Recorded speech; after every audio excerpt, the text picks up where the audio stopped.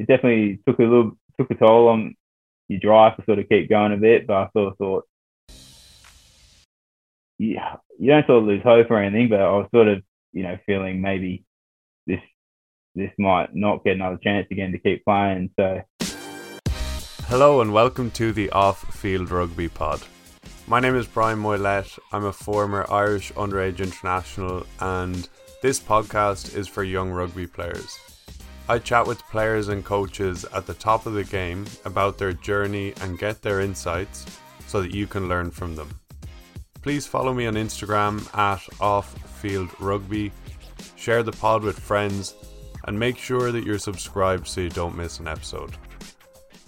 Jordy Reid has gone from playing on the E team, ABCD E team in school, to being one of the best players in the English Premiership this season, regularly being named in the teams of the week and picking up a few man the matches. We chat about his journey to where he is today, and Jordy explains how he was never a standout player, he didn't make rep teams in school, and talks about when he graduated high school he went off backpacking to Europe with his friends. He wasn't really concentrating on rugby at that time.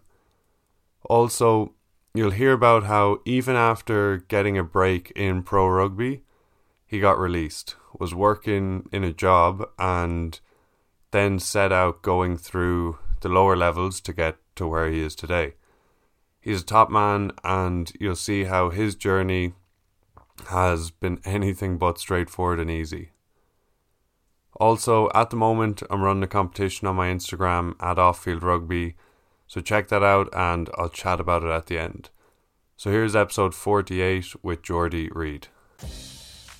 A lot of people stress about money. Where should you be investing? Are you prepared if there's a crash? And loads more. And if you're not an expert, finances can be really daunting. I know the people at Sparks Wealth, and they're brilliant. What they do is they educate you on your finances without any jargon. They create a personalized plan for you and manage your money so that it's working for you, and so that you don't need to be worrying about it. You can book a free, no obligation Zoom call now on their website, sparkswealth.ie. So I saw you're keen surfer. Did you start doing that as a kid? I did it from a pretty early age. It was always sort of down the beach, grew up around the beach. So I started out bodyboarding, and I think started surfing when I was about 9 or 10. But they have this, I was part of a surf club down there in Manly growing up. So I was doing like surf life saving stuff from about the age of 5 or 6. So yeah, been doing it for most of my life, really. That's cool. And can you do it all year round down there, or? In Oz? Yeah. Yeah, do it all year round. Winter the water gets a bit chilly, but probably not too different to here, to be fair. So just chuck a wetsuit on and you're all right. But yeah, for a good part of the year, you can jump in a pair of togs. Yeah, straight in the boardies. Or budgie smugglers are getting popular these days around the beach, so you see a fair few of them cutting about. Yeah, that's nice. I grew up in the west of Ireland. I went surfing once or twice, but even in the height of summer, you're in a wetsuit and it's freezing. Yeah. I've had a good friend of mine. He actually went over to Ireland and did a bit of surfing over there. Some good waves about. So you get some big swell through there. Yeah, it is good. It is good. I enjoyed it, but yeah, it's freezing all the time there. It never gets hot. And do you ever do it like competitively, or is it just like a bit of fun? I did join like a board riders club. I think at 14 or 15 with a couple of mates, and once a month they'd have a competition on. Never did very well, but it was always a bit of fun, and have a sausage, like a barbecue after on the beach, and hang out with your mates, which is good fun. But other than that was just a bit of fun. Nothing too serious. Nice. And then how'd you get started in rugby? So I was playing soccer early. I was always a fan of rugby. My dad's a Kiwi, so I used to watch a lot. He played as well. But I started mum didn't let me. Well, originally was a bit against the rugby idea, so I was playing soccer, and then I think just because I loved the game and was a big fan of it, I sort of just kept pushing, and then few like a lot of my mates started playing, and then this under 10s was my first year, and yeah, she said got to wear a headgear, and she'll let me play. So had the scrum cap and all that. The Todd Kefu scrum cap, I think it was. So and then that's when I started. Nice one. And then was rugby kind of your favorite? Do you crack on with that and stick to that? I suppose main one outside like surfing and that stuff. Yeah, that was the main one. After that, I did. I was playing probably 3 times a weekend. Play a bit of league during when I was in primary school. You play that midweek, and then we play club and school, and then for Manly reps on the weekend. Sometimes sort of 4 games a week or 3 games a week in the weekend. So I don't know how I did that, but obviously when you when you're 11 and 12, it's a lot easier. Yeah, yeah. When you're a young fella, you don't seem to get hurt at all. You can just keep No, going and no, going. yeah, I know, yeah. You just the body doesn't seem to be quite as sore after the game. So No. yeah, And then I think as you're a teenager, you hear these older people who are complaining about their body. You're like, what are they on about? Like, this is yeah, easy. I know, yeah, I know. You're still sore on the Monday. What are they talking about? Yeah. And how long did you play league for? Or was that just a bit of fun? Yeah, it was just in primary school. That was all they didn't have a rugby union team. They just had a league team. So I did that for 2 or 3 years, just during the week. Nice one. But yeah, it was more rugby. I was more of a fan of and watched it more and was probably more my game. And then when did it start getting kind of serious? Or when did you start kind of thinking, I'm going to stick at this and make a go of it? Um, probably probably when I finished school. So I was playing at school. Didn't play any representative teams or anything. Like when I was at school, we had a really good Manly reps team that I was in. I played in for a while from about under 11 or 12 to about under 15s or 16. We had guys like Michael Hooper and Ben Volavola, who plays for Fiji. Another guy, Sam Lane, whose dad was assistant coach of the Wallabies when they won the World Cup, Tim Lane, and played a bit of Super Rugby in that. So we had a good rep team. And so, but even then, I also just playing rugby just for fun with them. And then didn't make any sort of representative teams at school or anything. So when I finished school, I just traveled for 6 months around Europe, just got like a train pass with 2 of my mates, and we just sort of backpacked around Europe for 6 months. And then when I got home, when I was about 19, was just playing clubs for Manly, and they had a national academy at the time. They'd abandoned each super club. They got rid of their own academies and just made like one national academy.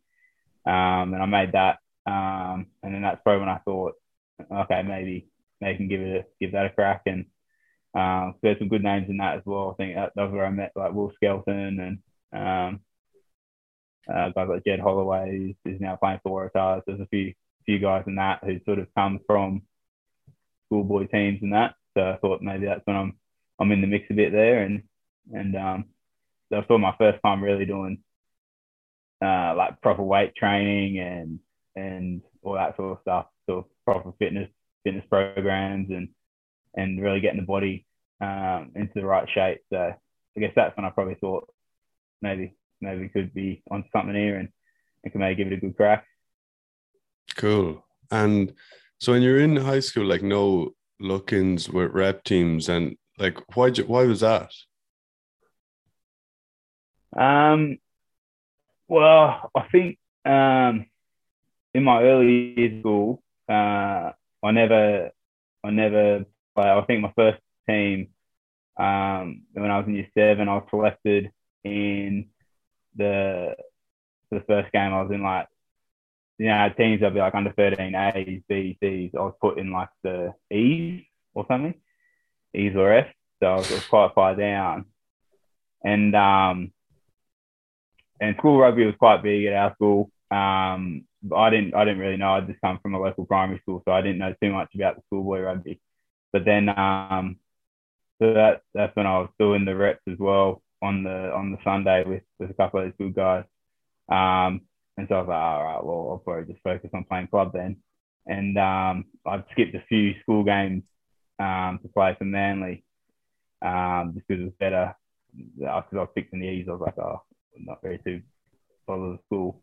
And then, so then from that, I think the school got a bit put off. I ended up making my way out to about the B's or something, but I skipped a few of the games against big schools, and the school was a bit put off. So through my early school career, I was still floating around the B's and C's for a lot of times, and wasn't till there was just one coach.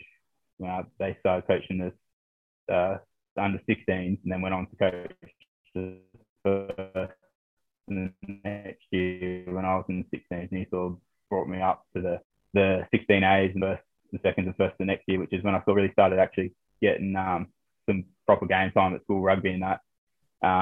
So I guess that maybe didn't have my name out there, I guess, or playing in the lower grades through school in that early doors, possibly. But there was also other good, like really good players around, like Mick Cooper was obviously in my year as well. So he's he's a great player, and he was always going to be in that sort of position, and lots of other sort of good players about. So probably a bit of combination of the both, I'd say. But I guess just wasn't to be, and I wasn't too disappointed. I guess sort of only played first in my last year, so I wasn't expecting too much. But enjoyed the last couple of years at rugby at school anyway, which is good fun. Yeah, for sure. And then how did you find going into that academy? Like, what was your body shape like before that? Were you always big, or was that when you say you started getting on weights programs and that kind of carry on? What was that like? Yeah, I was always a bigger frame. I was never massive. Always quite broad in the shoulders. But I've never done any sort of like gym program or like running fitness program or anything. So I was probably just like a little bit of like that puppy fat and all that sort of stuff. I wasn't round or anything, but I wasn't lean or didn't have much muscle mass in that. Although I did, by the time I got to that, I had done my 6 months in Europe, so I was probably a bit rounder than than what my normal body shape. And so I remember the first time getting in there and trying to like deadlift and bench press, and I was probably like 70 kilos, and other guys who'd done other stuff for over 100, and I thought it was amazing and all that sort of stuff. So I worked really hard in that program, and I think that's probably what led me on to playing or getting the body conditioned enough to play sort of first grade in the Sydney club comp, just sort of having that bit of extra strength and bit of extra weight, and you sort of handle yourself a bit more when you're coming up against those sort of like 28, 30-year-olds who just sort of seasoned club players and have that real sort of man strength. You sort of see like a lot of times big kids at school will still come out, but it's just a different sort of strength when, you get like a 30-year-old who's played 100 first grade games for his club, and they're not worried about a guy, 18-year-old who's 115, 120 kilos as opposed to at school. So I think, that program sort of just got my body right for that sort of transition. Nice one. Yeah, it's so true you say about that man strength. Like when you're a young fella in the gym, you can be lifting all the weights during the week, but then you come up against some old lad and they just beast you. Yeah, a couple of guys sort of lay, bricklayers or tradies or something during the week, and then a few of the dark arts on their side when it comes to footy on the weekend.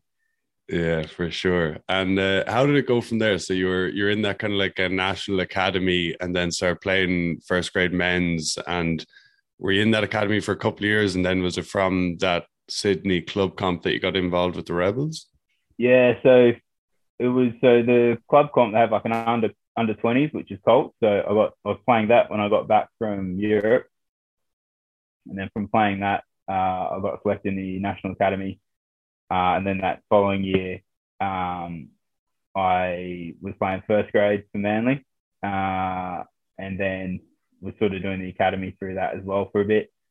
And then there was just a guy who was an agent for a few of the Manly players, because we have quite a few good players who come through Manly, like Cliffy Parlew and George Smith and that. So he sort of had a few of those guys as his players, and he just sort of said to me, "Oh, do you want me to look after you if anything comes along?" I thought, sure. And sure enough, about halfway through the year, he said the Rebels are showing a bit of interest, and I was like, yeah, mate, I'm I'm keen. So he's just said keep playing well, and yeah, eventually it came to fruition, which is good. So like most, because rugby such like a predominantly New South Wales, Queensland, a lot of the franchises would, particularly like Brumbies, Rebels, and Force, would pick their players out of the Sydney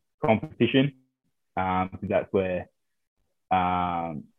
particularly then, like when the franchises like Rebels and that were relatively new, that's sort of where like the strongest sort of younger rugby players were, and the competition was really strong at that stage too. So that was sort of where a lot of the scouts would go to watch players and try to pick them out of there. And that's the Shoot Shield, is it? And that's a Shoot Shield, yeah. Yeah, no, I've heard a bit about that, yeah. And what was your schedule like then when you were in, say, the 20s and in the academy, or the Colts and in the academy? Like, what was the schedule like with that? Yeah, it was pretty busy. I was doing uni at that stage as well. So I remember I was sort of doing the National Academy. It was in the mornings and in the afternoons. About would have it was 6 days a week. It was morning and afternoon, and then in the off season it was Saturday morning as well. So I'd go to the gym. So like on a Monday I'd go to the gym at like 6 in the morning, in at the SFS, or the Aussie Stadium. So you sort of train where the Waratahs setup was at the time, and then I'd drive home, go off to uni. And then if I had a little break at uni, sometimes I was working selling or packaging sports memorabilia, just for a friend's dad, which is pretty cool. Saw some cool stuff there. And then I would go off to training in the afternoon, which is more like the rugby would be more field based sort of stuff. So that was generally sort of how the day went. And then Tuesday, Thursday afternoons, instead of National Academy training, it was the Manly Colts training or the first grade training, whatever it was at the time. But yeah, it was pretty jam packed at the schedule. I was trying to fit in there, but paid off in the end. Yeah, for sure. And did you get a look in with the Aussie 20s around then? No, I didn't. I didn't get a look in with them at all. I didn't. No, I didn't hear from them. I think there was an under 21s game once, maybe against England, where I was sort of maybe like not in the team, but if someone got injured, I think my name was thrown about a bit. But no, I never played any of that sort of stuff. Yeah, and you just were just cracking on, like kind of determined at that point. Once you got to looking with the academy, were you saying like, I'm going to give this full whack? Like, yeah, I was giving a good go. I sort of thought, this is pretty unique opportunity and something that I thought I wanted to give it a good go, and we'll just see where it goes. And I think doing that, although they never played any games, it was just training. So a lot of the focus, to be fair, was trying to play well for Manly, because that's where you sort of get scouted from. But the training and all that, and with the academy, was something that was really helping me to just, like I was saying, develop my body and just different little unique skills that would work on in the afternoon and with the coaches there. That was, I felt, really helped develop my game a bit, and I think just gave me a bit of an insight into what it's like to be, professional training and being a professional player, and just sort of gave me a bit of a taste where I was like, I'm keen for a bit more. Nice one. And how was playing with the Rebels then when you got your look in there? Yeah, it was unreal. It was unreal. My first year, there's still quite a lot of senior guys there. So we had guys like Gareth Dell, Scott Higginbotham just signed there as well, which is cool. And a couple of big names like Kirtley and James O'Connor were there, but there's Sterling Mortlock was still there. So yeah, walking in day one, it was you sort of seeing a few guys you used to watching on TV and your idols that you've looked up, you've looked up to. Probably had a few balls and that signed by them as well, and then you're in there training with them. But it was it was just something I tried to just take everything as it came. I had a lot to learn still. I was only 20, 21. I was 21. So yeah, it was just taking it in and just trying, hoping I'll get a bit of game time here or there, and fortunately I did. Nice. And how was that step up from playing club and I suppose being involved in that academy to train with all those boys? Yeah, it's just a different intensity that they're bringing every day, really. Like when you go out on the field, and a lot of those guys have had good success. So they're sort of driving high standards, and it was definitely a good learning just to sort of try to learn off them and pick their brains a bit. Gareth Dell was a great one for that. And yeah, it was just something I really enjoyed and during my first year, and yeah, really liked, or glad, fortunate that I got to go there at that time, really. Nice one. And so, like, when you were settling, you were pretty confident in asking questions and you weren't getting like overwhelmed or overawed or anything, really? Probably the first sort of month or so I was a bit quiet. Normally, when I go to like a new spot, sort of just trying to get to know a few guys, and obviously they all had their their friends and that their team had been together for a couple of Yeah. years by then. Then once you start playing and training with each other, and you have a few drinks on a Friday night or whatever after pre-season, and you get to know them, then yeah, became quite a friendly bunch of lads. Nice. And then how did the move up to Ealing come about, or why'd you go after that? So 2017, I end up, I think it's about 5 games into the season. I got a scan on my back, and I had a stress fracture in my back. And so originally it was meant to be a 6-week injury. And so I was sort of rehabbing for that, hoping I'll get a bit of game time at the back end of the season. And then got a scan after 6 weeks, and it was still there. So I sort of tapered back my rehab a bit for another 4 weeks, and then that sort of kept getting scanned every month, and it was still there. So and that sort of carried on for 6 months. And I was coming off contract at the end of 2017. So I had a few, so I was out for about 5 months of that period, 6 months, just sort of waiting for that to clear. And then my contract was running up at the Rebels. And then that was at the point too where the Force got cut from the Super Rugby. Yeah. So there was a big crop of players that were sort of left there that were coming into the other teams. So I sort of got forced out there off contract. And then I stayed down there the next year doing a bit of rehab, doing a bit of work for the club, bit of community engagement sort of stuff, just training, just trying to get back fit again. And then expired about, I think it was April the next year, so it'd been about 12 months. My manager said there's a club in London called Ealing in the Championship that sort of want to talk to you and are keen to, if you're fit to play, they'd be keen to sign you. So I said yes. So I had a Zoom call with them, like the sound of it. And I was tossing up at that time. I think it was the ITM team or two, Tasman and Bay of Plenty, that I was also had shown a bit of interest. So trying to decide which sort of way I wanted to go, and I really had a desire to play in the UK, and so I thought it was a good way to get the foot in the door. And my partner, she was all for it to come over to London, and so that's sort of how that started, really. Wow, yeah, I didn't know about that back issue. And so if I'm doing the maths, you were what, 25, 26 when that was happening? 26, yeah. And 25, 10, 26, yeah, that year. Yeah.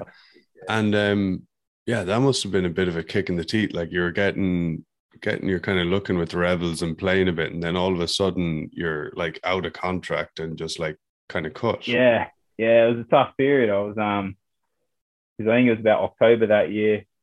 My agent was still saying, I think it was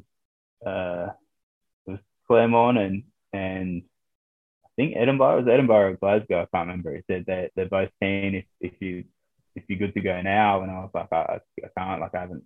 I'm still showing up for that stress fracture, so I still missed out on those opportunities at the back end of the year. And then yeah, I think it was just at the end of the year that that's just the way it's just unfortunate, I guess, with the team getting cut. And then we had Dave Wessels was the fourth coach at the time. He then came to coach the Rebels, and he brought a lot of the players with him, and just sort of there wasn't enough room. So they said I still had a bit of rehab to do. So I sort of just chatted to them about I need to finish off my rehab just to get me ready to play again in case an opportunity comes up. So they sort of just had me doing a bit of work around the club in 2018, doing some involvement with the different schools and different clubs there, and trying to just do a bit of community engagement, and I'll do my rehab as well on the side through one of the club physios and trainers, and unfortunately sort of got it all right to go and fix me up. So it was good to take the opportunity at Ealing when it popped up. Nice one. And that can be tough, like opportunities like passing you by, like you say, Claremont and then the two Scottish teams. And how were you during that period? Like, because you're just seeing these like big opportunities pass by and you can't take them, and then you're out of contract and you're just hoping. Yeah. I mean,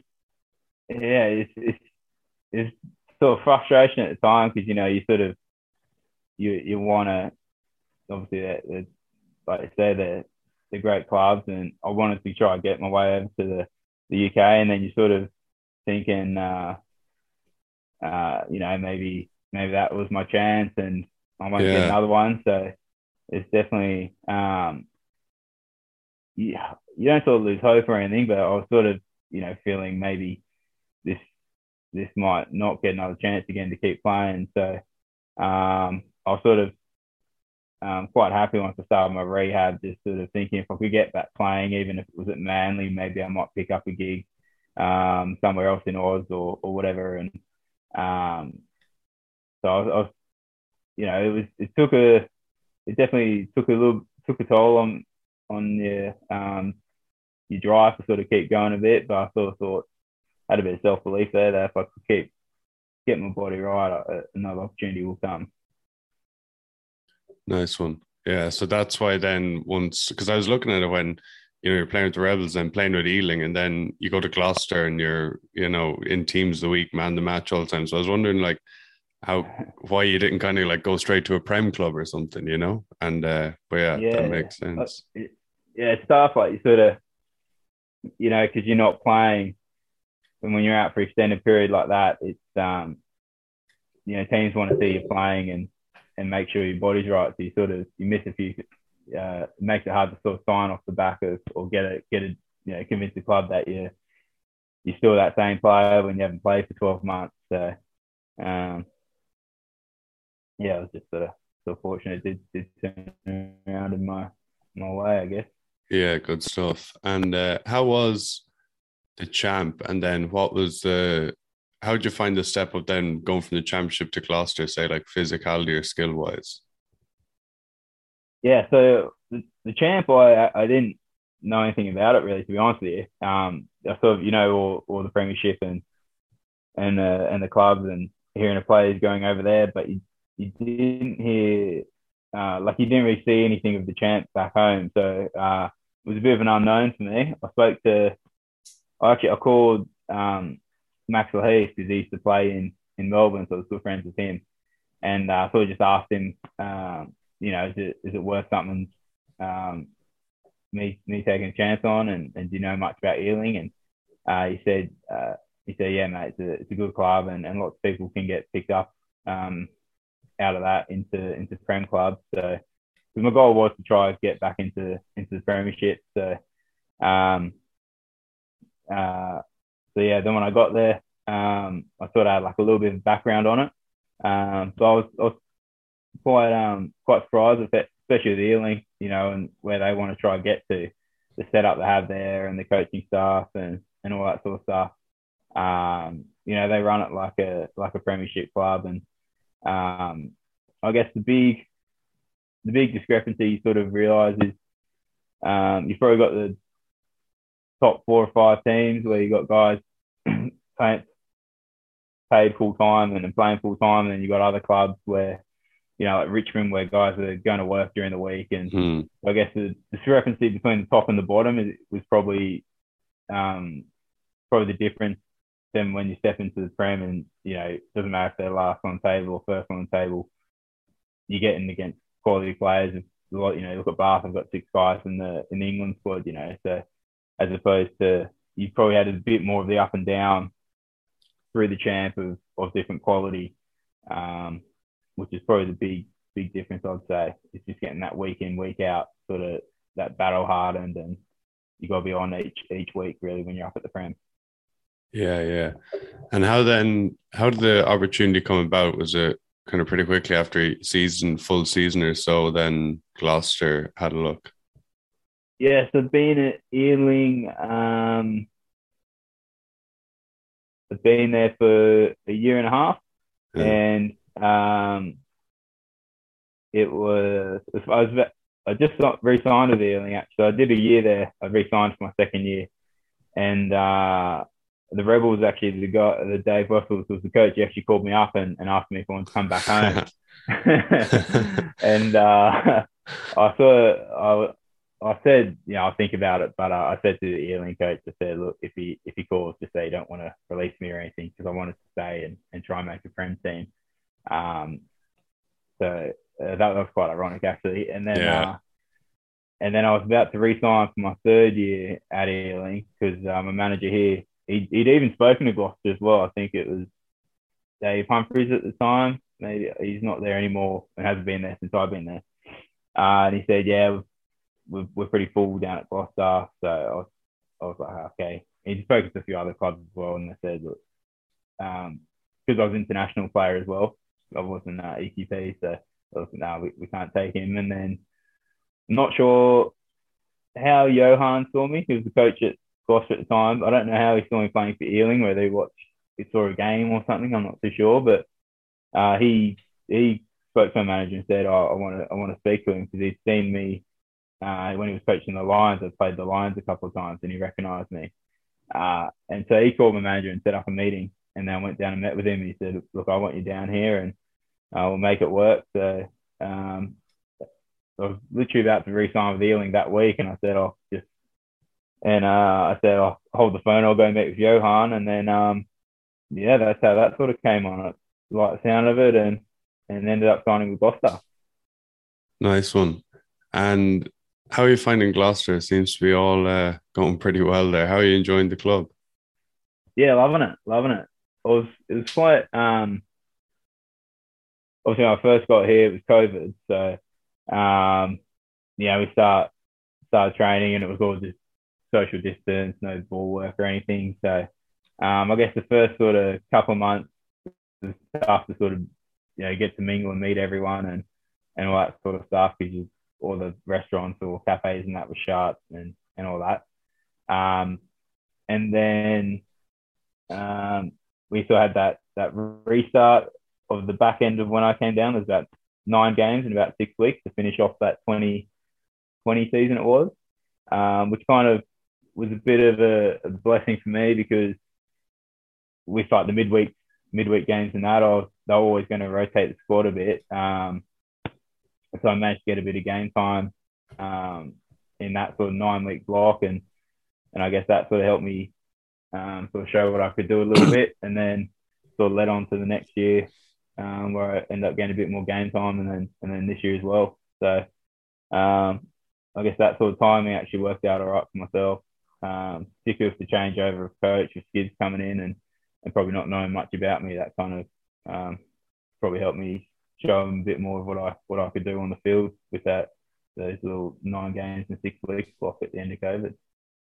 Nice one. And how have you found or has there been any like difference in say coaching or setup in the UK versus Oz? Just because like different styles of play and different.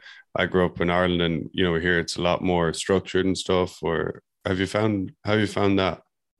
Yeah, I think I mean definitely with us, you can probably tell with the way, especially first sort of 3/4 of the season with the way our maul was going. We do a lot of mauling at Gloucester, which I wasn't as used to back home. It wasn't as a bigger focus, but I think that's sort of the perception is probably more kicking in that over here, which there might be, but I think each team sort of has their own way of playing, and I think over here now you're seeing a lot more like ball movement. You see teams like Quins or even London Irish. They throw the ball around a lot.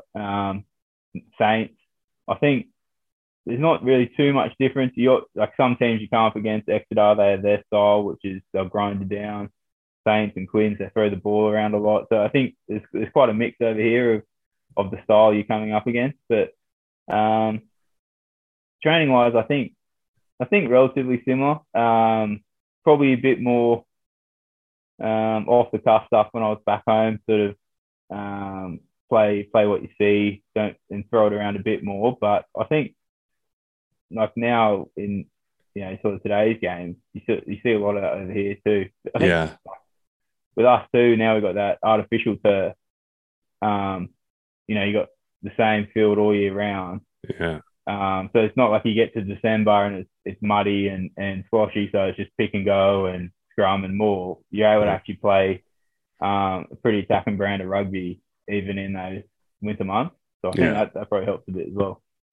Yeah, for sure. That is true. It is kind of all becoming a bit similar versus 5 or 10 years ago. Yeah. And it seems to be good environment there in Gloucester. Like the last maybe just before you joined, but you were lower down, Gloucester lower down, and is a good bunch of lads, good kind of culture there in the club. Yeah, great culture at the club. There's a really sort of strong leadership group there with guys who've been around quite a while, like Mark Atkinson, lads obviously, Chris Harris and Ruan Ackerman. There's quite a few guys there that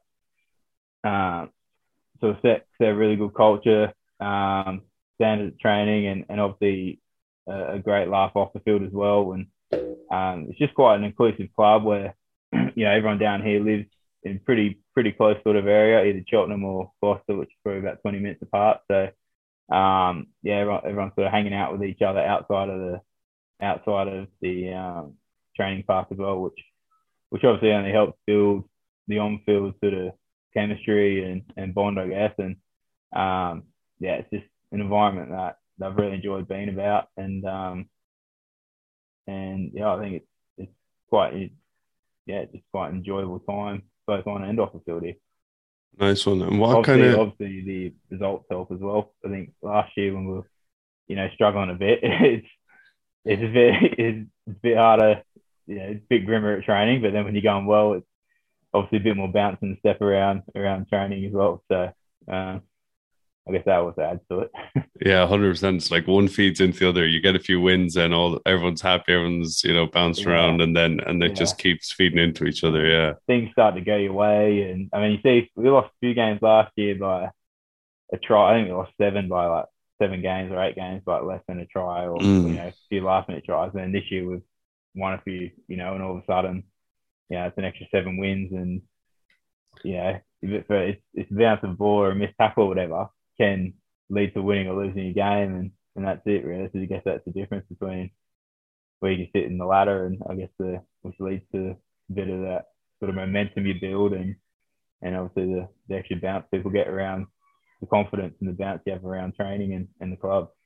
Yeah, and it's mad how with kind of evolution of teams, sometimes you have those seasons where you kind of know you're losing by a few points kind of a lot, and you kind of know that there's something happening, don't you? And that you're going Yeah, to turn a corner. we did even though we were losing last year, we did have that feeling around us that and like that belief in the team that we're just there, like we're not far off. We need to obviously tighten up a few parts of the game with a few loose penalties which are leading to a kick at the end to win, or I think just that sort of clinical sort ofness to finish off the game. And I guess once you get one, this year we sort of, once you close out a tight game, then that sort of leads into the next one where you don't get as tight towards the back end of the game, or I guess that pressure of having to win. You've lost 6 or 7 in a row. You sort of feeling that pressure towards the end of the game. You need to win one, whereas now you've won a couple, you sort of have that confidence towards the end of the game rather than feeling pressure, I guess. Yeah, for sure. And you mentioned that like hanging out with the lads away from training, or what kind of stuff would you be in the club, or is that like going off and having a coffee, or what's that like? Yeah, you go play cards and have coffee and do a Monopoly deal, or be myself and Mark Atkinson. We just bought a bull set, so we've been down the park a bit playing some bulls. Oh yeah, down there, and I've just got a young 7-month-old now and 7-month-old son, and there's a few guys at the club with young kids, so we'll sort of catch up, and the kids will play out, and the kids will play together, or sort of just look at each other really at that age. But and the partners will hang out and have a chat as well. So it's quite nice that it's quite a family sort of feel to it as well, where the partners are involved, the kids get involved, and it's quite a nice environment.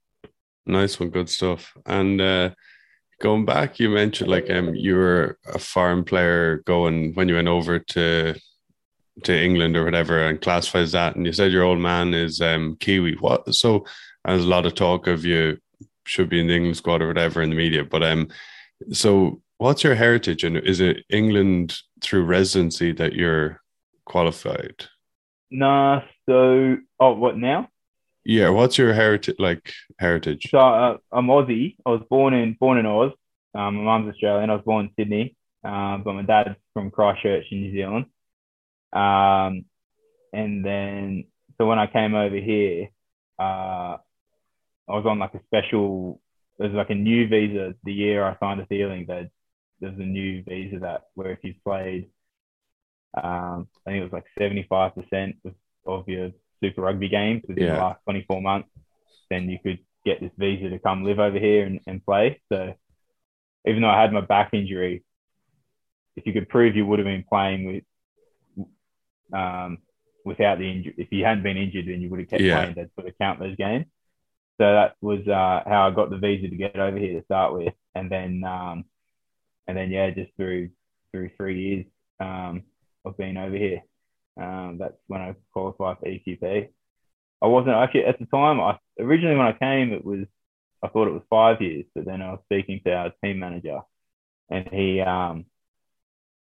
said it changed through COVID or something happened and changed back to 3. So then I was like, yeah, if that's the case. We did the paperwork and it was all clear, and so got the EQP. So it turned out pretty well. Good stuff. And I gather as well, seeing some other things, that you're pretty chilled and laid back. off the field, and how what would be some things, because I know it's like a lot of people stress, players stress, but what would be some things or is that, first up, is that the case? Like, are you? Uh, oh, try to be, I guess. Yeah, try to be. Obviously, um, I guess coming into games, I'm always a bit more stressed. I guess I probably hide it a bit better than others. Maybe that's how. But yeah, I try to sort of switch off when I'm at home, and now I've got my son. He obviously distracts me quite a bit, so um, I guess that helps a bit as well. Yeah, yeah. And what kind of stress would you have like coming into games? Yeah, just like the main ones, just sort of fear of losing or playing bad. Really, like particularly, I'm normally all right. We do captain's run Friday. The Saturday morning, I just get the butterflies in the stomach, um and that sort of like the morning of the game is probably my least favorite day of the week because I just sort of, you sort of build it up in your head a bit, particularly if it's a big game, and or even if it's like a game you're expected to win or whatever. That's probably when I'm more nervous because you sort of, all right, we need to win this one because they don't Yeah. expect you to win. And then once I get to the game, once I'm on the field, it goes away and I'm all good and I'm sort of just in, all right, in the zone, and right, it's go time. But it's that morning of the game where I just sort of get a bit of the nerves and a bit anxious. And but I think I've sort of had to just try to have the mindset now, of so this last sort of 6 months, of just trying to enjoy the moment because at 30 now, 31 this year, I might not have, I don't have, I've got shorter in my career than I've got less to go than what I do, Mm. than what I was when I was younger. So I sort of just trying to enjoy it and enjoy actually game day and don't get too panicked about the result. Just sort of if you sort of just trust what you've done through the week and all that, then it should be all right on the weekend, hopefully. Yeah. And it's funny, like literally every player gets those nerves, or, no matter what level, Yeah, I think, or, yeah, chance, yeah. or No, gone. I think it's just like that expectation you have on yourself, I guess. If we went back and played for Manly now, I'd still probably be nervous in the morning because you expect to play well, and people would want you to play well. So I guess that's just sort of what, yeah, you Yeah. sort of want And to have see you yourself found, perform. Really. yeah, and when you say like enjoy it like 100%, that's huge and very important. Like, have you started to enjoy the pre-match, like those butterflies, or have you been able to kind of switch the mindset to kind of start enjoying a little bit more of the stuff before games that in the past you might have been like wound up, or Yeah, I not? think I still get the butterflies and the Yeah, nerves. I think that's just that's just just normal. that tough one to control because it's just sort of you want to play well and do the fans proud and the coach proud and all that. But I mean, definitely through the week now and at training, it's particularly up until Friday, I'm definitely a lot more calmer and I'm not focusing on the game as much Monday to Friday. Just more of the preparation and the process, and worry about the outcome of the game when we get to that. Which I think helps a lot to stay calm during the week because I think you don't want to burn too much energy thinking too much about something 5 days in advance because then you might lose focus on what we're practicing at training. So I think that's sort of probably one of the changes that I've noticed a bit, just in myself, and I guess probably being a bit older now and having played for almost 10 years now since I was at the Rebels, or 9 years. I guess just a bit more experience in it. It's just sort of I don't want to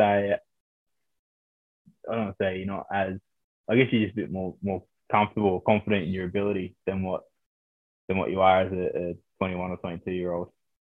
Mm.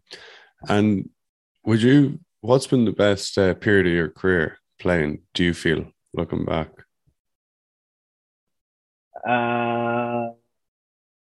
As in like the best I've Yeah, played. well, yeah. When did you think, oh, I was balling then, or I was playing? That was when I was playing best. Probably say either this season was one of the better ones, I reckon. Yeah. Uh, just I guess when you start getting that week in, week out game time as well, you build a few combinations. And I would probably say I think 20. I think it was about my third year in Melbourne. I started getting had a few good games there. Um, I sort of hadn't started the first sort of 5 or 6 games, and I came on against the Blues, and then we sort of beat the Blues, beat the Chiefs, and had a good run of games there. So it's probably those sort of 2 periods, probably been my best sort of 2 seasons of rugby, I'd say. Yeah. And what do you think this year, like, is there anything you think that has helped you? Like, it looks like, yeah, couldn't really remember too much about back in the Rebels, but like it looks like just, yeah, smashing it this year. Like, is there anything in particular that has helped you? Um, I guess I just want to prove to myself. I've been, I can play at the standard, and I think um, just I've tried to really focus a lot on my preparation and like the small things, bit of stretching, getting a bit more physio, just getting that rehab sort of stuff and all that. We had a really really tough preseason, which I think really got my my cardio and my fitness and all that up to probably the best it's been. Um, and I think that's probably helped me, particularly with the longevity of the seasons over here, because you're used to playing 15 games back home, whereas here you Mm-hmm. sort of play, within Europe and the Prem Cup and all the different competitions. It's almost double that by the time we get to, or it is double that by the time we get to the end. Yeah. So I just wanted to focus a lot on getting my body right so that I could withstand the whole season. And I think in the process of doing that, it's just sort of helped me on the field with being able to try to stay explosive throughout the game as opposed to running out of steam, at the 50, 60 minutes sort of mark. Yeah. Thanks so much for your time. I just have two more questions, but That's fine. first up, what would you say to your 18-year-old self, the fella who hadn't made the academy quite yet, but was a keen rugby player? Ooh. What would I say? Just go with your gut instinct, really. I think if you if you want to, I sort of found like when I was when I first signed, and I was sort of probably trying to play, you're trying to do different um, sort of stuff to please the coaching staff, I guess, on Mm. the field, and I guess I just thought, I think I remember probably a bit into my career, I was just thinking, mate, just do what got you signed in the first place, and what you're good at, and be really good at what you're good at, and then try to develop um, little techniques and critique your game, and add little strings to your bow as you go. But I think when you're on the field and playing, do what got you there in the first place, because that's what got you there, and that leads to probably why you might get on to do bigger and better things, and what makes you play your best game, I guess, is that sort of stuff. Yeah, that's brilliant. So did you kind of clock that during your career that it's like you're not going to be this other flanker, like you're good at what you're good Yeah, at, and yeah. just be brilliant at that, Um, and don't be worrying yeah, about throwing 20-meter skip passes off your yeah, weekend. just I think as game plans change and that, and I guess positions develop into having different skills, and you want to go with the times as well and develop skills. But I guess the forefront of my mind is what got me there in the first place is tackling hard and carrying hard and work and good work rate. And I think that have that underpinning everything for me personally, and then develop a bit of passing, bit of little tips and offloads and that. But I don't have to go out there and try to be Sonny Bill Williams Mm, or anything like that, because it's not what is my biggest strength. nice one. And how far into the future do you look, say, with like planning, like, oh, I want to do this or that or the other, or do you look into the future, or how do you go about that kind of?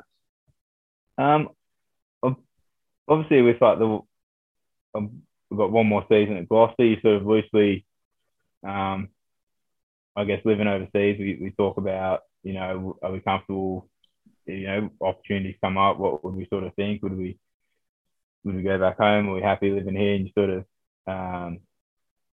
have a few of those sort of conversations with my partner. But they're not really too much at the forefront of the mind. I just sort of try to focus mostly in the moment, and I guess the rest sort of just takes care of itself, really. Because there's no point planning post next season, because if we have a terrible season, nothing's really going to come up anyway. So I think I just try to stay in the now and focus on what I can control, and as I say, control the controllables, and hopefully the rest will take care of itself, and play well enough next year, and hopefully have the fortune of staying in Gloucester, or but I guess that all that sort of stuff's just out of my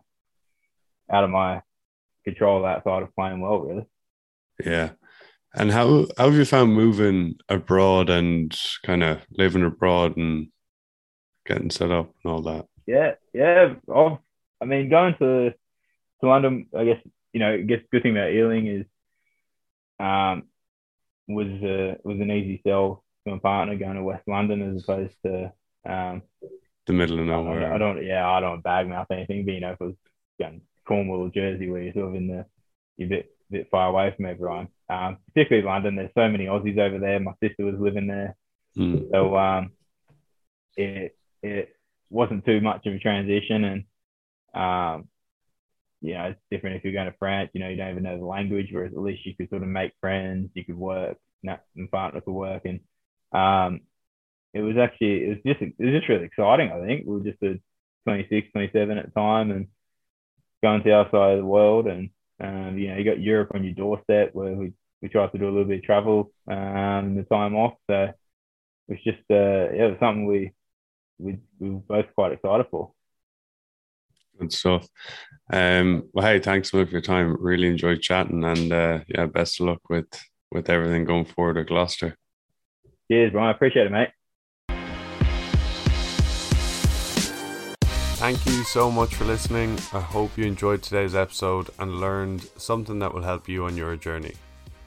Make sure to share this with a friend, and if you're a player who wants to make next season better than last season and you want to get to your next level, I have an exclusive podcast where I help you do exactly that. You get access when you join the First 15 group on patreon.com/offfieldrugby. The link is in the show notes, and there's no long-term commitment. It's month to month. As I mentioned at the start of the podcast, I'm running a competition on my Instagram @offfieldrugby, and it's with Bro Ball, and it's going for the next few days. So Bro Ball is a rebounder rugby ball, so you can practice your skills on your own, passing against a wall. We're giving away a free ball and takes 10 seconds to enter. So check out that on Instagram @offfieldrugby. And the balls are good. They're cool to throw against a wall and play around with. And they're endorsed by Quade Cooper, Niall Williams and Robbie Henshaw. Niall and Robbie, who have been on this pod before. Cheers for spending some time with me today. Have a good one.